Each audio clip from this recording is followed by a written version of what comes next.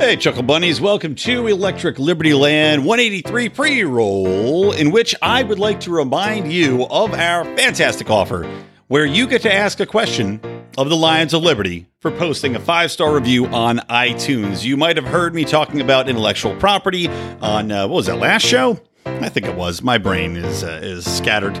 But I only see one 5-star review. How can you not jump at this opportunity to ask me a little bit of questions, get a little insight into what I think about things? And of course, I'm also doing a Ask Me Anything for our Pride only, and I've got about 5 or 6 questions to go through. But you got to join the Pride for that over at patreon.com/Lions of Liberty for as little as $5 a month. So write a review, ask a question, join the Pride, and ask several. Now let's get into the show.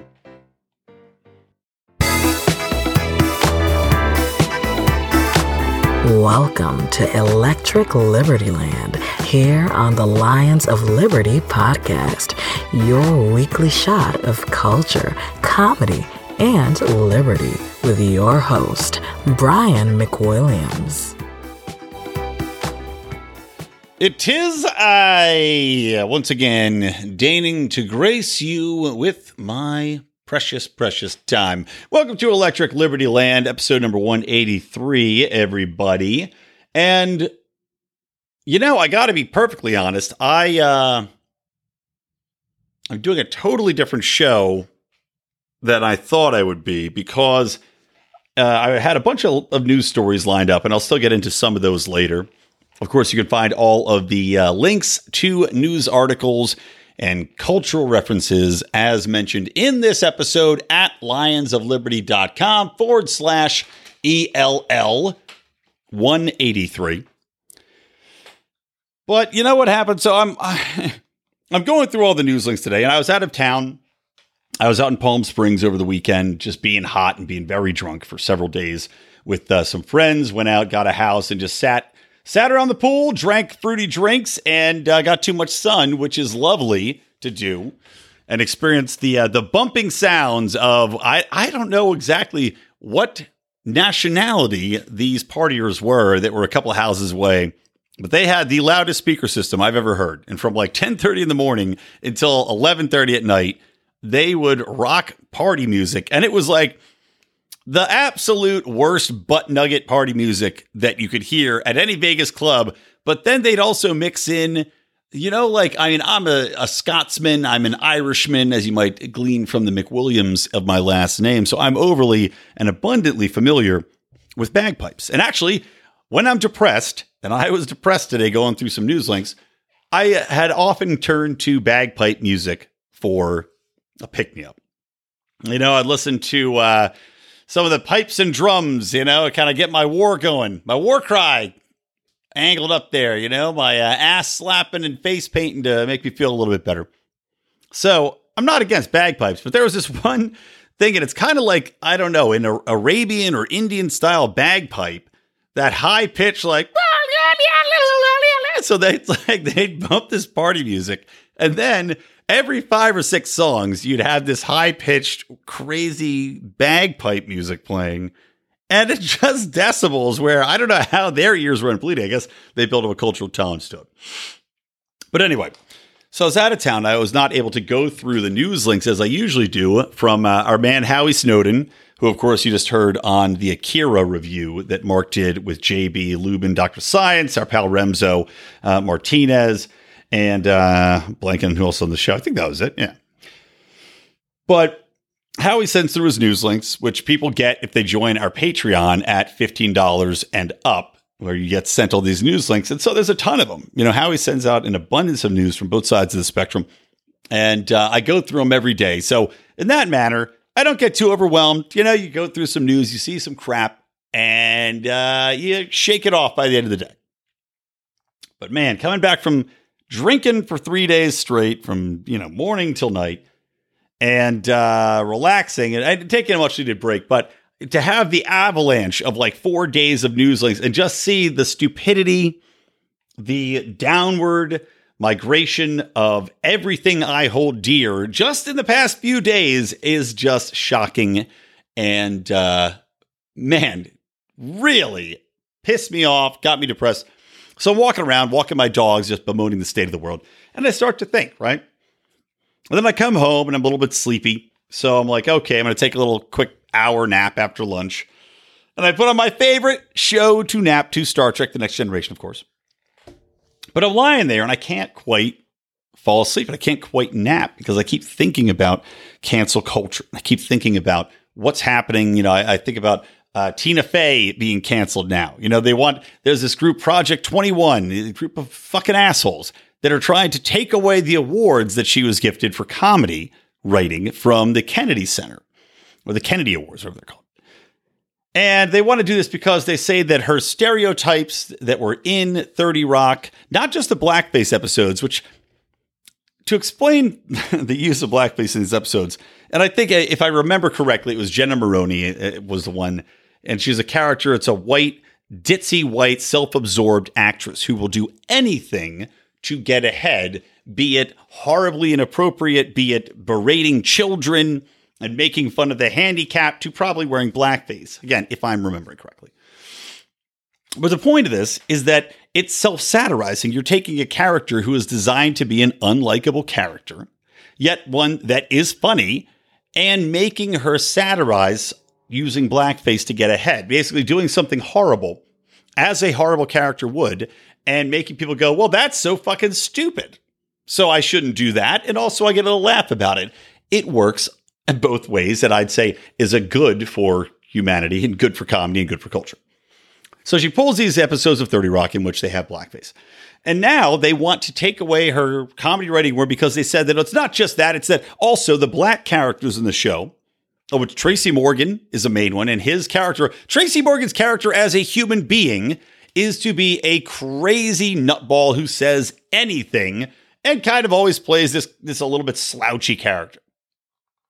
Then you have the other character, and he plays basically himself on the show to an exaggerated extent, of a superstar movie star who had fallen upon hard times and now is on this women-centric comedy sketch show, which he took over as the main star, which caused some drama with the show.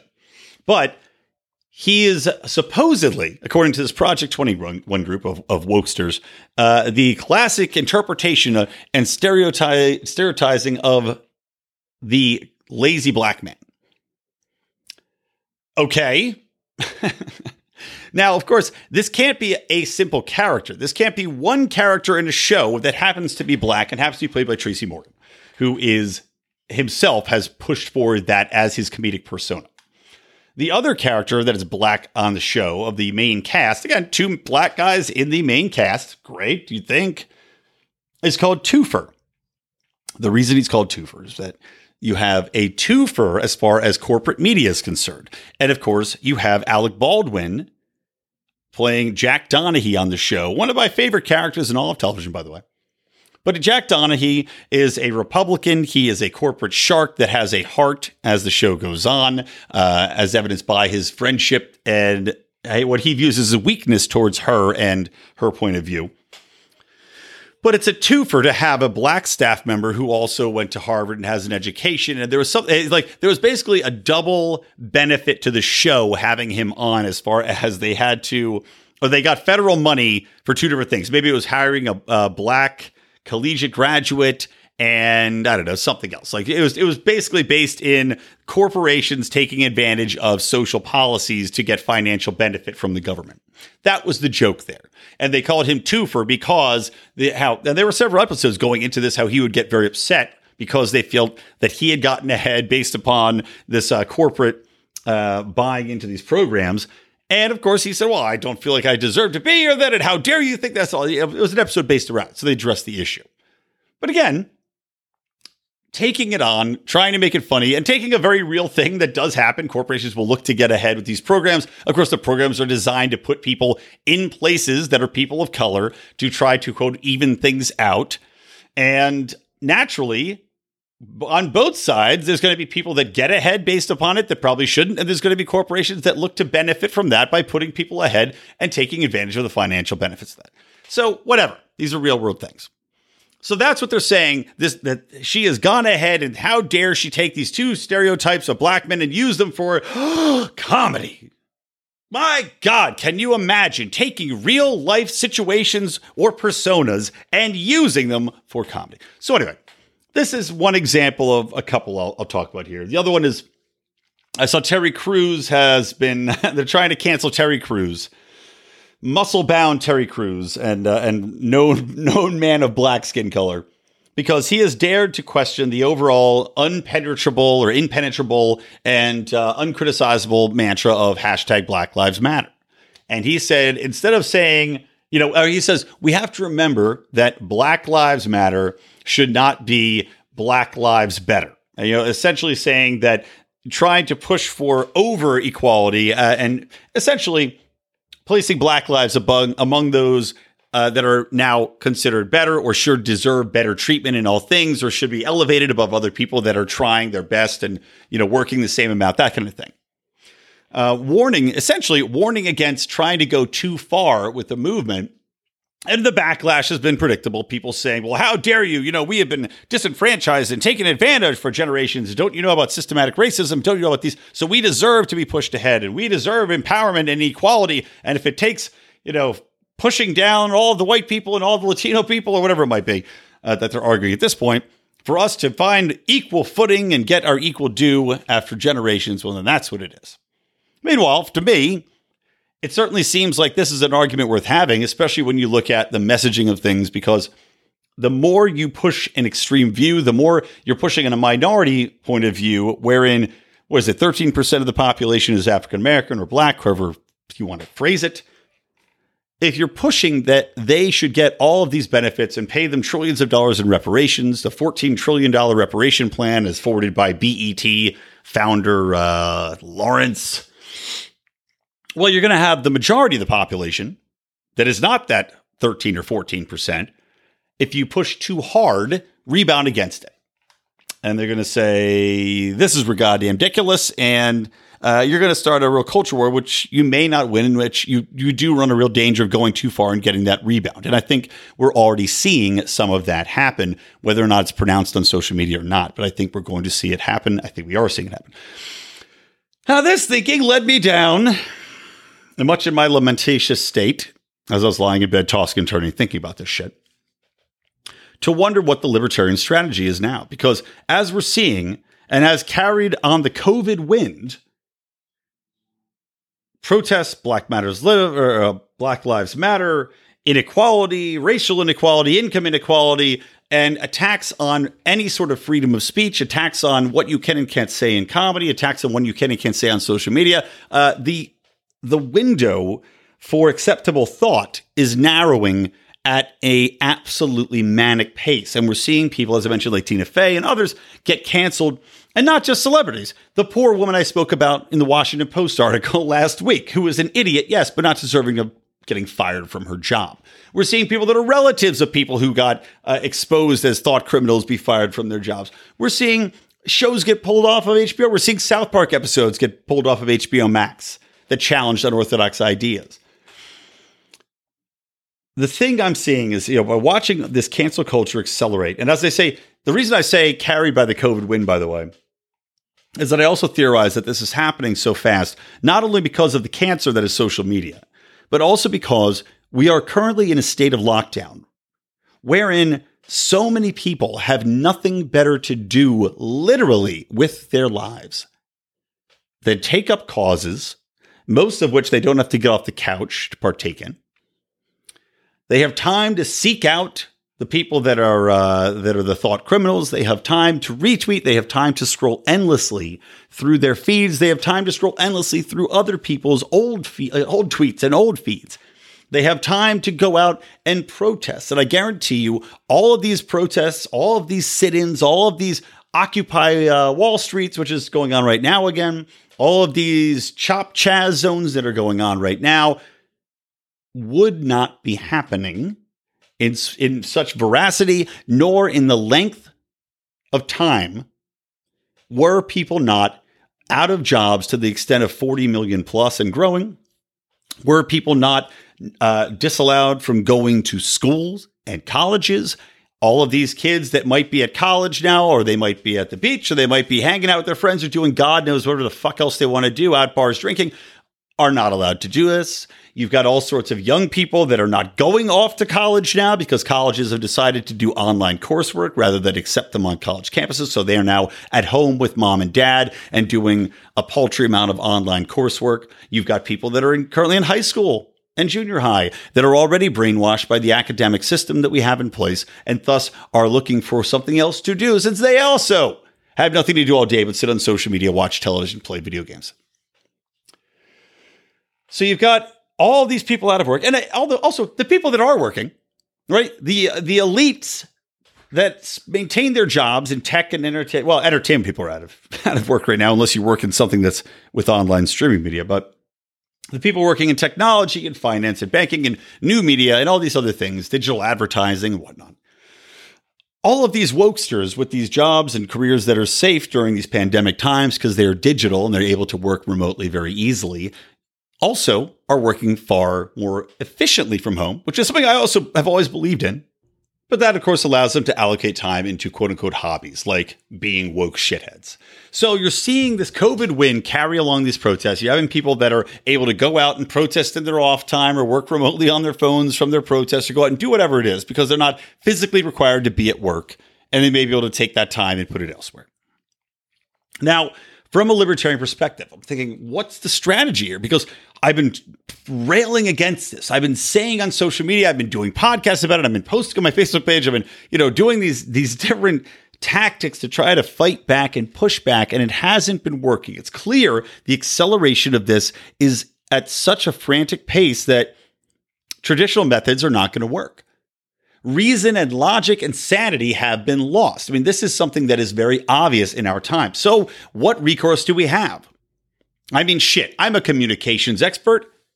I need to start thinking about these things. And honestly, I started thinking about collapsitarianism, which is not something that I endorse as far as the overall systems. I think we have too much to lose by advocating for pure anarchy in the mainstream sense, not in the real sense. Of course, that's another debate on whether or not to abandon the term anarchy.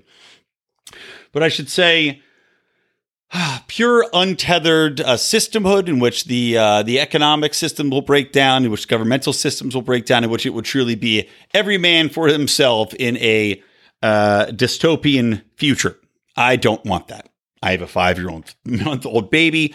I would like to have my daycare in place. I'd like to be able to get my baby food and not have to go out and hunt for it with my pistol in hand. And by the way, if you're wondering what kind of gun I bought, first of many, because I plan on buying several more, I got the CZ75. There you go. Nice little compact 9mm. But collapsitarianism, insofar as cultural collapsitarianism, I think, could be highly beneficial. And especially when we're looking at fighting this culture war, where we're seeing book burning in digital form, in book burning as far as removing content, removing freedoms of speech, removing forms of entertainment. And I look at the way in which cyclically cultures happen. And this is in regards to many freedoms, where we have it so good insofar as the way in which we live and the standard of living, where you look at the atrocities of the past and how they occur, right? When people get to a certain extent where they're so comfortable, they forget just how good they have it. They forget where they came from. They forget why the founding fathers put these measures into place, be they fucking slave owners or not. But why, as far as the system of government, as far as the Constitution, as far as the basic rights, freedom of speech being first and foremost, why that is put into place, it's because they were denied those basic freedoms. And we look at what's happening today. We look at how people are being canceled. And I think that the avenue of a strategy that might be the most effective is to actually try to accelerate the cultural collapsitarianism that is already occurring and try to make it happen at such a breakneck speed that literally no one is safe.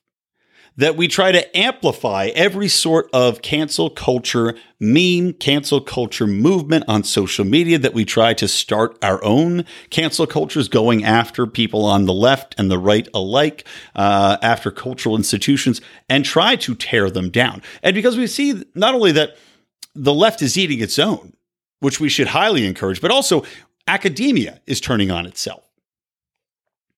And if we can arrange it and try to accelerate this to such an extent where literally everyone is living in a state of constant fear, like these wokesters at the moment are content. And this is, of course, a problem I have with liberal thought in general, or I should say progressive thought, not liberal thought, is that the confidence in what you're saying is so profound, even though it might be profoundly stupid. And I feel that it is in many circumstances because of cultural relativism as far as historical context, as far as changing acceptability of certain phrases, content, actions, deeds, etc. Not only that, but of course the effectiveness of a lot of what they advocate, which tends to lead towards genocide, totalitarianism, famine, and economic destruction, the cost of basic civil liberties across the board. But you try telling that to somebody on the left, and you will get a blank stare or angry words back in your face telling them that you are a child of white privilege, or that you have no understanding of people of color and what minorities have been through, and that how dare you try to prescribe an economic system that may have worked for every single person that's ever tried it, as long as we keep the cronyism out of it. And that, of course, the answer would be socialism or some other such muck. But if we can shake the very foundations of that confidence, if we can expose that all of these wokesters have in their past some sort of indication, some sort of dirt, some sort of infidelity during this cultural woke movement, wherein people literally cannot find a safe place to hide or a place in which their confidence is so unshakable, then we may actually get back to a point where reason and dialogue and argument and logic are possible. Because my point in saying that we have to make this go faster, not slower, is that if it continues at the pace it's going right now, it may slow down enough once we go back to work, once that society normalizes at a post-COVID era, it may simply settle back in. But we're still going to have the dangerous institutions in place that the left owns. They are going to stay maintained and stable, still pushing out propaganda. They're going to slowly eradicate their opposition of conservatives and libertarians or anybody that isn't up to date as far as the most recent woke buzzwords and movements that have to take place. However, if we make this so quick and so devastatingly brutal to people where it rips down everything at once, you are still going to have some people that are the classic liberals, that are progressives, that might have been an era before this Gen Z crowd that will say, we can't do this. And we'll have the majority that has to push back. In the meantime, like I said, we're shaking the very foundations of what these woke people believe in, as all of their heroes are torn to shreds.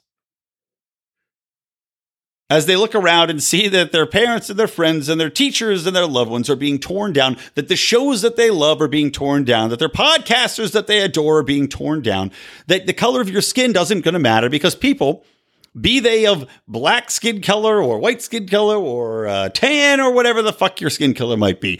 Well, everybody's done something in the past or something that was acceptable in another time that's no longer acceptable.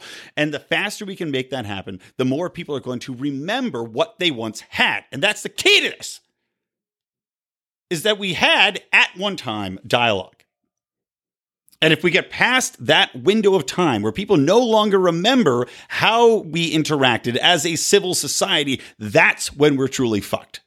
So we have to hit on this before the survivors are gone. You know, to use a Holocaust reference, the survivors of the Holocaust are mostly gone now. And I don't know if it's a coincidence or not that we now have rises in anti-Semitism. Of course, social media probably plays into that as well. But once those last survivors are gone and nobody can tell their story and tell that they were there, that things were different, that things were, this is what you have to watch out for. Here are the pitfalls that can destroy your society and kill everybody off. Well, it's a lot easier for something to stay place. It's a lot easier for these types of thought to continue. So let me know what you think of this. Let me know. Tweet at me at Brian McWilliams, or tweet, even better would be if you want to tweet at me and tweet at Lions of Liberty. That way I'm sure to see it. Let's start a conversation about this. Come join the Lions of Liberty forum, or even better, come join the secret Lions of Liberty Pride group. Honestly, I'm going to have the conversation in both forums. I will definitely be participating more in the Lions of Liberty Secret Pride group. Again, patreon.com/Lions of Liberty. But I'll be participating in both sides, and I'll be reading both sides. Let's get this conversation going. I want to see where you fall if you agree with this, because honestly, I don't see another way to go about this from a libertarian perspective. And although it pains me to attack what I view as free speech, sometimes it seems that that's the only way that we're going to save it.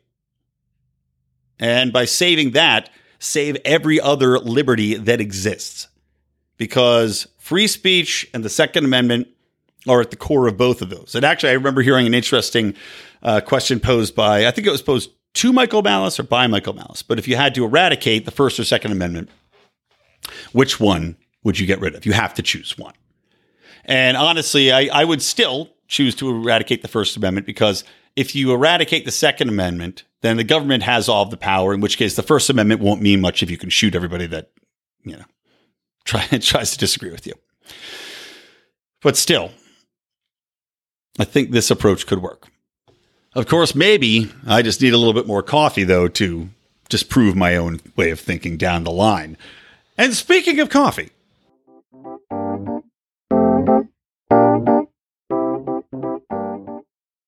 oh yeah, coffee.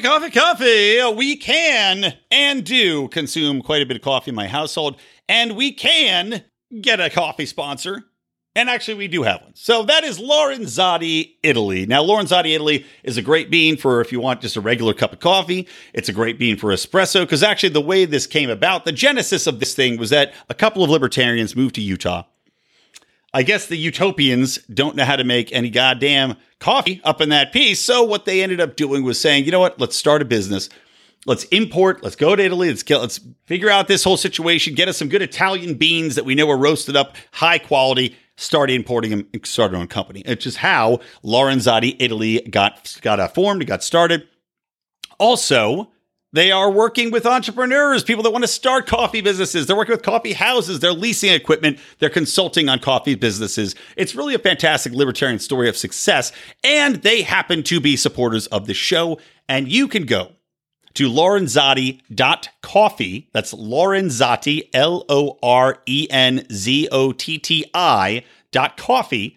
And by using the promo code LIONS, get 15% off your order. And make sure to order 2 tins, by the way, because you get free shipping if you order 2 of the tins. And it don't make no sense to pay for shipping at $5. Easier just to pay for 2 tins at $11 a pop. And by the way, you may be thinking, oh, this is going to be some coffee that's $20 a tin. No, it's like $11, just the same amount as going to the store. So support us, support libertarian podcasting, and support libertarian businesses. Go to lorenzotti.coffee today, promo code LIONS.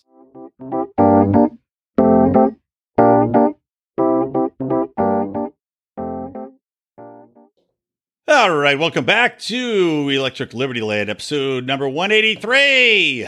Show notes and links for the stories that are now forthcoming can be found at lionsofliberty.com/ELL183.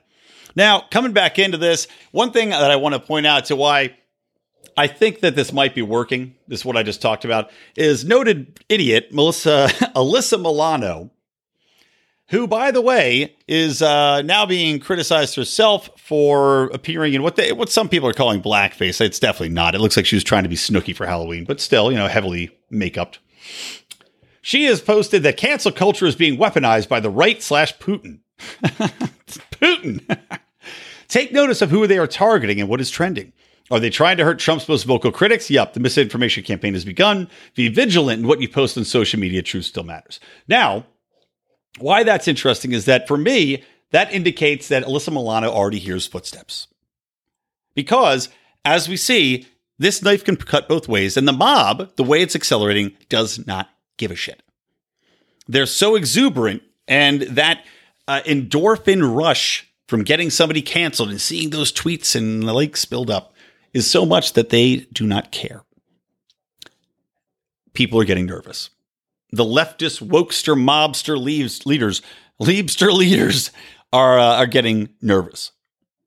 we have to continue to keep this ball rolling because this is the most effective tactic, is to turn it on itself, make it faster. And like I said, get it to the point where it reaches a real boiling point, a real culmination, while people can still remember that it didn't used to be this way. So anyway, but it just cracked me up. Really, Putin? That's what the catch-all for everything. And the fact that people still, to this day, will say that Trump had help from Russia when it has clearly been disproved. The Mueller report's a fucking joke, that people now may go to jail, and Mueller himself and his whole team may be investigated by the Department of Justice, and rightly so, for the scam and for attempted coup against Donald Trump, should indicate that, blaming Putin for everything isn't quite on that level, and that really anybody that thinks Russia is a threat to us on any level is a fool. Russia doesn't have the power anymore. Russia doesn't have the economic wherewithal. Russia, I guess, maybe could put some interest into having Russian trolls cancel culture people, but give me a break. Give me a fucking break with this. It's the most ridiculous catch-all for everything I've ever seen, other than just blatantly calling everything racist. Okay, so come back in. Let's talk about some real news here. The Trump administration, God, I can't talk. This is what happens when you drink for 3 days straight and you're very short on sleep. The Trump administration mulls ending congressional review of arms sales, as reported by antiwar.com. So they're looking at the administration is looking at options, according to officials, to find a way to end the practice of notifying Congress about U.S. arms sales to foreign powers, trying to end the congressional oversight and review of such sales. Now, this is insane in general, to presume that the president and the military-industrial complex, which reports to the president, well, ostensibly reports to the president, I think it might be the other way around, as we're seeing from history unfold, and the current state of affairs of Donald Trump, who ran on a very anti-war message and now has changed his tune to supporting certain regime change options. But to imagine that now, considering the history that the American population has dealt with, as far as blowback, insofar as dealing with fallout from arming the wrong sorts of populations. Now, granted, these aren't necessarily arms sales. These are arms gifts half the time that the U.S. bestows on rebel groups that they consider to be allies at the time, or at least the enemy of my enemy is my friend type of deal, which then turn and get pointed at American soldiers as soon as the winds of change happen to blow through the Middle East every 3 years. But, of course, there's also arms sales to Saudi Arabia, which Trump has loudly trumpeted, not to make a bad pun, and United Arab Emirates, and other nations which have horrible human rights records, which are using American weaponry and support to undertake genocides effectively. Of course, we look to Yemen for examples of that.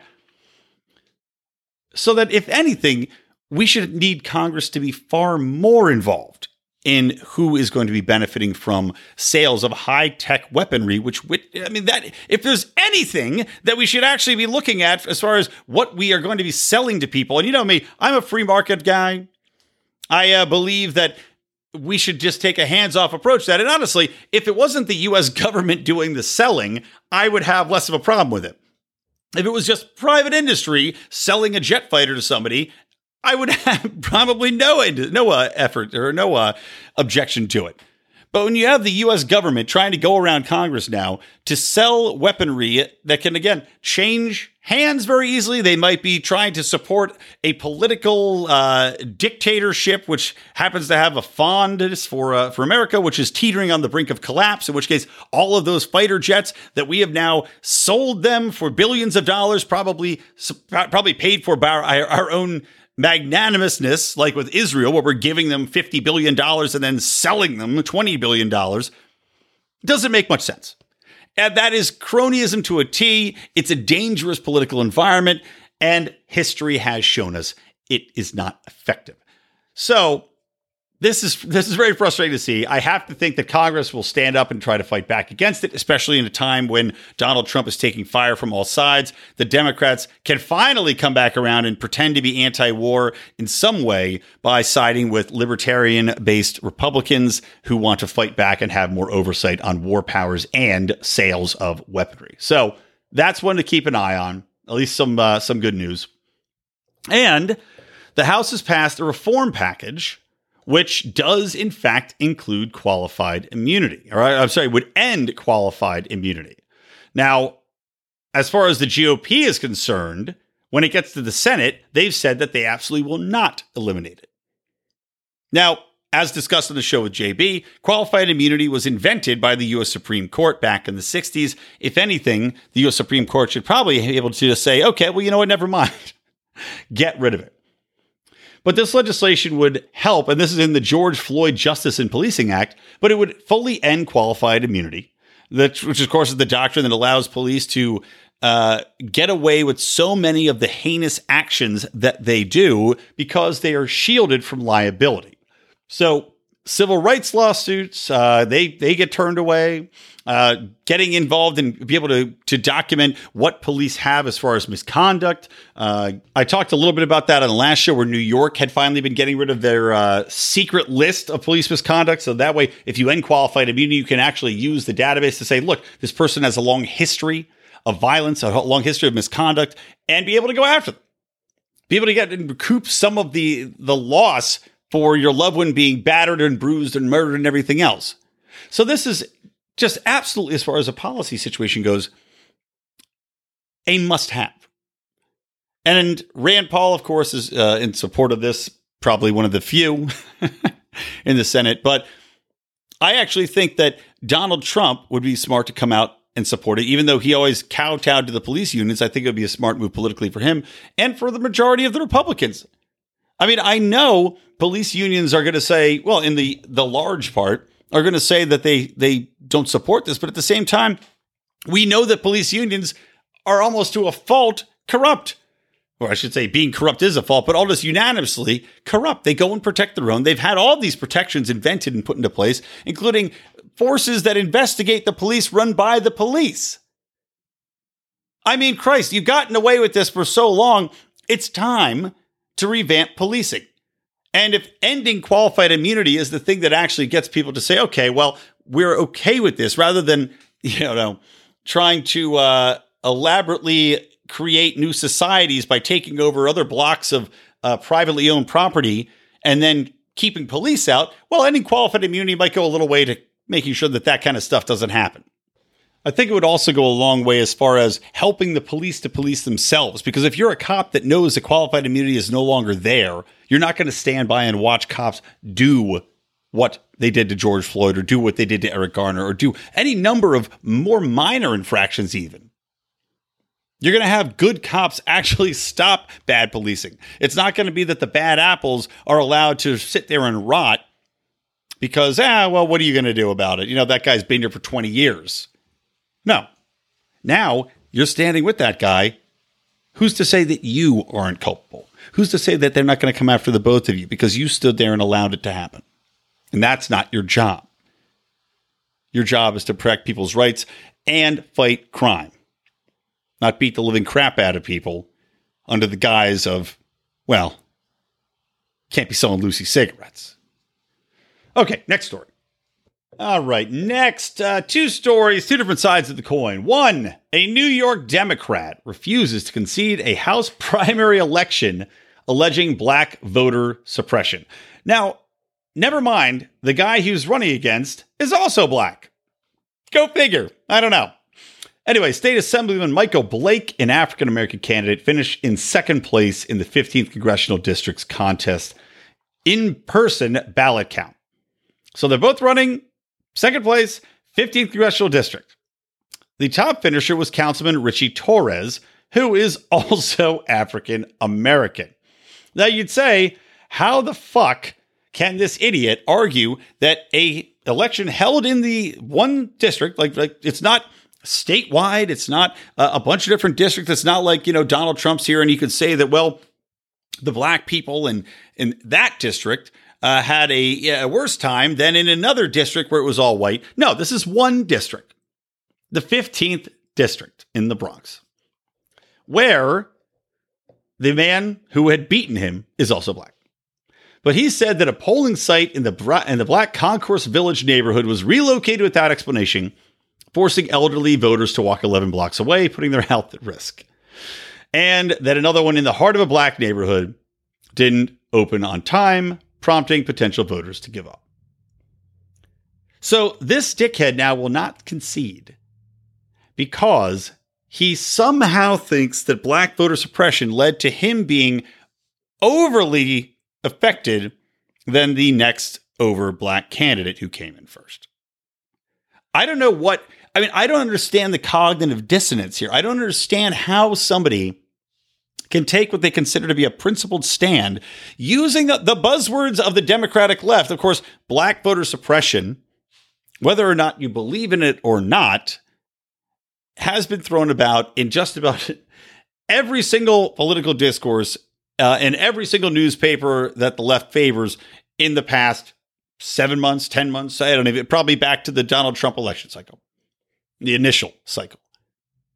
But to see it used in this manner is truly awe-inspiring.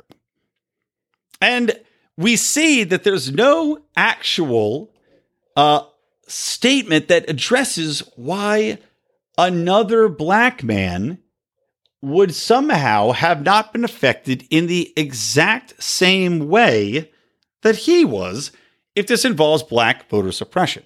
If anything, they both had the exact equal chance because these people would have supported one black candidate as much as another black candidate. I mean, I just don't understand this guy. But it is certainly hilarious and certainly could not be more timely at this point in 2020. Now, the other side of this, I'd say a different coin. And I only call them the same coin because Chicago and New York City had both had rapid increases in gun violence, gun deaths, etc. since the George Floyd protests started happening. Now, this also may have something to do with the police doing a little bit less patrolling. I think in New York and Atlanta, they were talking about doing a little bit more standing down.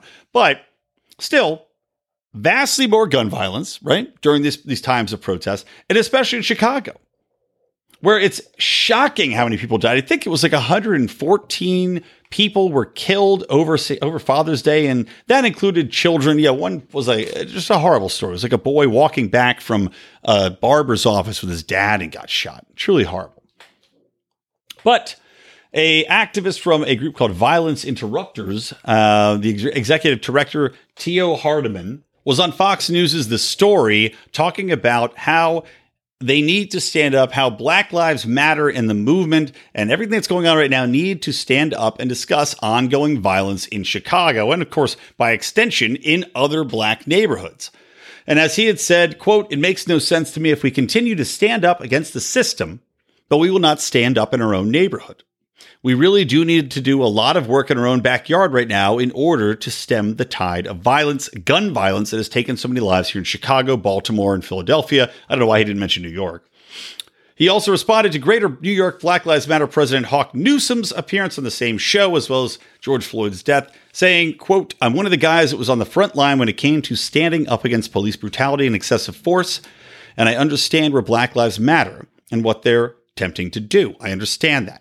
But at the same time, we need to do our best to stop gun violence in Chicago. The entire nation should be outraged when a 3-year-old is executed on the streets and a 13-year-old young girl was killed on the west side of Chicago as well. Black Lives Matter. They're raising millions and millions of dollars. We should have a meeting and see what we can actually work together on in order to stem the tide of gun violence in the inner city." Now, of course, this has been a topic that has been widely taboo to talk about.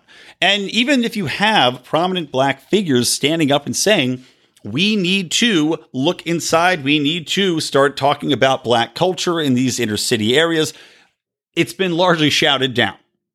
It is viewed by Black Lives Matter, who of course has tried to ignore the conversation. It's been viewed as them as, I guess, taking what would be a stereotypical understanding of black culture, i.e. gang culture, gangbang culture, even though that is what this is. And by addressing it, I feel that what's happening here is that they don't want to really bring it up. They don't want to draw attention to it because just like with the looting aspect of these protests, it really pushes that stereotype of black man criminal, right? Now, statistically, that does in fact bear fruit. I mean, the overarching majority of crimes and violent crimes committed in America are by black men between a certain age group. It's something like 16 to 32. And like 80% of crimes, or at least violent crime, is committed by that group. And of course, within Chicago, within all most of these major cities, what is happening is not, as far as death counts are concerned, it's not even black on white. It's not black on Hispanic or black on Asian. Although maybe other parts of the crime are. I know that statistically there's a lot more black on white crime than there is white on black crime in America. But when it comes to gun violence and people dying, this is predominantly black on black. And Black Lives Matter, I think, looks at it as a PR black eye, again, not to make a bad pun, and don't want to address what is clearly a major issue. That there is definitely an issue within these communities of gun violence. And I guarantee you, these guns has nothing to do with gun control, because these people aren't buying these guns legally. A lot of them probably have criminal histories. But they have to look at how these, why is this culture thriving? I've got my own theories. I mean, obviously, I think over-policing leads to a lot of people being broken up and taken out of their families. The drug war separates families and also forces people that are already in a bad situation. So they're in a socioeconomic situation where they don't have a coherent family unit. So they're having a hard time moving up and out. They're having a hard time parenting. They're having a hard time schooling. They're having a hard time making ends meet. So you have kids dropping out of college early or dropping out of high school early, turning to selling drugs, over police communities. So that way they're getting picked up and arrested for drug felonies, in which case now you have a felony on your record. You come out of jail. You have no alternative other than to turn to crime, turn to a gang for safety in numbers, or to collaborate on other crimes. And within that, you now have the culture of violence. And it seems to make sense when we talk about it in that manner, but nobody wants to address it. Nobody wants to get into the nitty gritty of it. And nobody certainly wants to admit that it's a problem. And it's a problem that, while there are outside factors, which I just mentioned, and those are very powerful factors and that have gone on for generations, especially since the fucking Bill Clinton crime bill that Joe Biden supported so much, that while those exterior factors exist that are systematic, if there's ever a definition of systematic, that would be it, that there's still a onus on the black community to look inside and say, we have to fight back against this ourselves as well. I mean, it's interesting when you'll see pundits out there talk about Muslims and say, oh, well, you need to fight back against Muslim extremists, right? The Muslim community has to own this. In which case, they're actually not wrong in that, yes, you'd like to see people like, God, I mean, anybody, if one of my friends is going around shooting people, I certainly would like to think that I would stand up and tell him to knock it the fuck off. And it's just, I don't know until that happens if anything's going to change. Hopefully, as the system changes, as the drug war is curtailed, as the over-profiling of black men, the harassment by police, the over-policing of black neighborhoods continues, hopefully family units will retain their coherence. Hopefully, the government doesn't go out of its way to incentivize breaking up black families and reward people for having family units with no fathers in the household, as exists right now within the general system, the welfare system, and the criminal justice system. But still, you'd think that the black community as a whole would also say, let's have a conversation about this. I can't have that conversation, obviously. I can't go in there and start preaching, nor would I ever presume to. And it's nice to see that finally people are trying to push forward that narrative. And I think it comes from a method or a position of pure desperation. 114 people, children are getting killed every single weekend. Black children getting killed every single weekend. That's a fucking problem.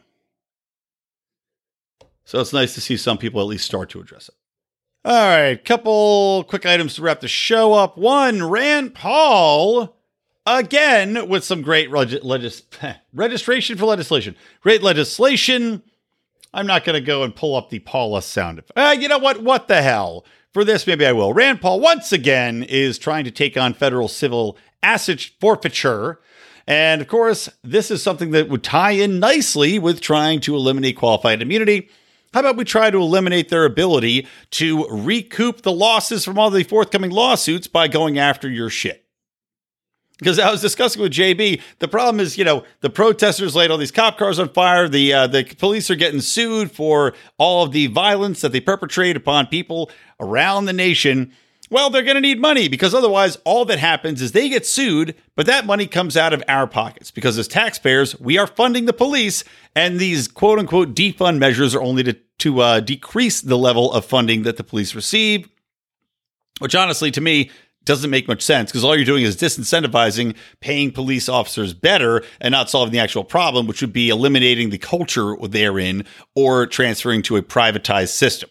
Reducing the police budgets, I don't see how that's going to help stem systematic violence or a culture of brutality and inefficiency, but that's just me. Now then, anyway, getting back to this measure, which is going to eliminate the ability to steal your shit to pay for all these lawsuits, Rand Paul, Mike Lee, Mike Crapo, and Angus King, independent out of Maine, introduced the Fifth Amendment Integrity Restoration or FAIR Act. And this is supposed to rein in use of civil asset forfeiture because the quote-unquote process is civil. Typically, you are allowed to take people's assets without going through a criminal court procedure. This bill is going to target and try to eliminate that. It's going to eliminate federal ability to go around state mandates that have reined that in as well. Because even though states have tried to put in civil asset forfeiture, blockades to try to rein that in, the Department of Justice's programs can be used to bypass state-level restraints. And then, through the equitable sharing program, local law enforcement can team up with FBI or drug enforcement, DEA members to do a raid, then take all those assets and keep a lot of it. Now, of course, the other thing is because there's not a criminal procedure here, there's no public defenders. It's a civil case. So people also have to hire their own lawyers a lot of the time. And trying to get this back from the state is often a very, very difficult process, as John Odermatt has talked about. And I actually wouldn't be surprised if John went into this a little bit on his show. So I'll keep this brief. Love it. I like that they're finally targeting this on a federal level. So he gets a Apollos. Of course, Paul had tried to do something similar back in the day in 2014, but the Senate did not address it. So we'll see. Hopefully with two-party backing, it'll actually get through. Okay, last story is how can I not talk about... And by the way, I don't want to get into more COVID lockdown shit today. I'll do that next week. I don't feel like talking about it. And we'll see what's going to happen we'll see what lockdowns occur after all these lies and after people somehow blaming the reopening of businesses and bars for the fucking massive spread of COVID rather than hundreds of thousands of Black Lives protesters sitting in drum circles for days and days and rioting and sitting right next to each other in tightly packed quarters. And somehow this was a different outcome than the protests for the lockdowns, which, as Tim Pool pointed out, different words do not mean different viral spreads, but that is the way the media likes to portray it. Anyway, we'll get to that next week. We'll pick up on that. But I got to talk about they're calling it the Go-Gurt Militia, which is pretty goddamn funny, which is the couple. And where is this? This is seen in St. Louis on Monday, where a group of protesters were marching, Black Lives Matter protesters, past the house of Mark and Patricia McCloskey. And they had been walking by their home in Portland Place, a gated community. So apparently they had gotten in, climbed the gates or something. So basically they were on private property. Oh, here you go. It was like storming the Bastille. The gate came down and a crowd of angry, aggressive people poured through. This is according to the man, Mark McCloskey. I was terrified we'd be murdered within seconds. Our house would be burned down. Our pets would be killed. So they show the picture of the gate, and for sure, it definitely had been broken. There's no confirmation of whether or not it was damaged, but if you're getting through a gate that's like that, I'm guessing it is. But he's saying that at least 100 people came through, smashed through the historic gates, and marched.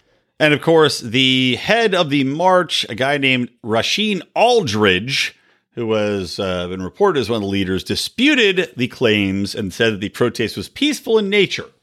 Now, I got to tell you, I'm on the side of the McCloskeys here, even though people are aptly making fun of them for the fact that the guy, Mark McCloskey, if you haven't seen the video, I will embed it, but he marches outside with a pink polo shirt on, short-sleeve polo, khakis, and no shoes on, which is funny.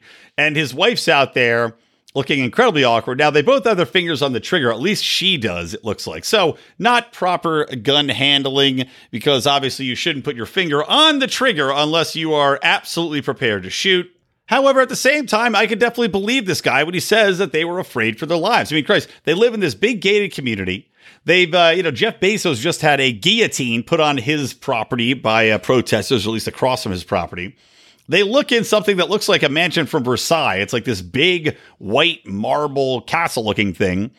And you've got a group of 100 people marching through. And by the way, they had guns. The protesters also had guns, because there's a shot which you can clearly see a protester with an AK-47 pointing it at these two people. So in what world are you not allowed to come out on your own private property armed? And if people are pointing guns at you, point guns back. Now, that's not to say that they shouldn't point the guns at them in the first place as they're marching by. If this is in fact peaceful, if these protesters are not holding up their guns at them, then you should not raise your firearm at the protesters, especially not with your finger on the trigger. I mean, in truth, if I see someone raising a gun with a finger on the trigger at me, and I'm also armed as a protester, then I might be inspired to, in fact, shoot them first. As we know, libertarians, even within the non-aggression principle, if you think your life is imminently in danger, you are under no responsibility not to shoot someone first if you believe they are, in fact, going to shoot you. Now, that being said, this is, of course, the classic thing. This could be nothing better than what all these left people, all these wokesters could want, because they are literally the epitome of a white couple with guns that has the, white privilege that everybody's been yammering about. That being said, Go-Gurt Militia is hilarious, and it was fucking funny. The video's funny. And again, the wife is the worst one. The husband, I don't know, maybe he knows how to use the rifle he has. The wife is holding this thing up. She's not even holding it as though she knows how to use a pistol in any way. She's holding it up almost as if it's a cell phone and she's taking a picture with the cell phone, but her finger's on the trigger. It's a ridiculous, ridiculous scene. But like I said, I've overall fallen on the side of people that it's their private property. It's gated. If you got in there by violating their private property rights, if you got into this community by smashing through a gate, you should be seen as an aggressor that may have deadly intent. I believe in your ability to shoot somebody if they trespass on your private property in your home and you're afraid for your life. And honestly, if somebody came through my fucking garage gate, my metal gate, and decided to protest on my property armed, I would get my gun and go outside with my gun, having the full intent to shoot to kill upon any provocation. The media can make this out as though these people are insane for reacting this way to a quote-unquote peaceful protest. But just like we saw with so many other instances, like with the NBA reporter who's black, I talked about him, I think, last show, who was talking about how, burn Minnesota to the ground, and then whoops, they come to the gated community next to him, and he calls them animals. Wait till they're at your fucking doorstep, you shitbags. So like I said, circling back to my main topic, I don't want this type of fallout. I don't want things to end up like this. I don't believe in collapsitarianism where we're having people shoot each other. We're having people marching on each other's private properties, arms bared. But I think we can achieve quite a bit of de-escalation by vastly escalating the cultural battle going on until all these assholes that want to go out and march in public and join mobs online and off think twice about that, because of the ramifications of their actions and because no one is safe. All right.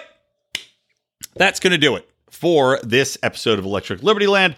To remind you guys, check out Mark Claire on the flagship Lions of Liberty podcast every Monday. Also, don't forget, John Odermatt is pulling in the rear, as he likes to do on Felony Fridays, talking about criminal justice system issues. And of course, I'm here for you, your loving, warm embrace of spittle and high volume every Wednesday on Electric Liberty Land. Again, guys, if you love the show, please do share it. Tell your friends, post about it online, at people. And I know a lot of you out there are really adding us a lot in regards to news articles and helping us spread. Chris Osborne always gets my love as he is prolific in this regard. But a lot more people have been jumping on that train, and I thank you very much. I'll try to remember your names, or at least your Twitter handles, to give you some shout outs and some retweets later on. But I do appreciate you trying to bring us into the conversation and make other people aware of what we are doing and the hard work we've put in over the years. I had 17 episodes from episode 200. Shocking to get this far. And I'll tell you right now, I am going to try to get Thomas Sowell on the show. I really would love to have him on. I don't know if it's possible. I know he is notoriously difficult to get to emerge and take part, but I'm going to try to do it. Maybe I can appeal to his sense of my dedication to liberty and have him on. So fingers crossed for that. But of course, that's still several months away. In the meantime, keep on listening. From me, Brian McWilliams, from the Lions of Liberty, and from Electric Liberty Land. Always stay plugged into liberty.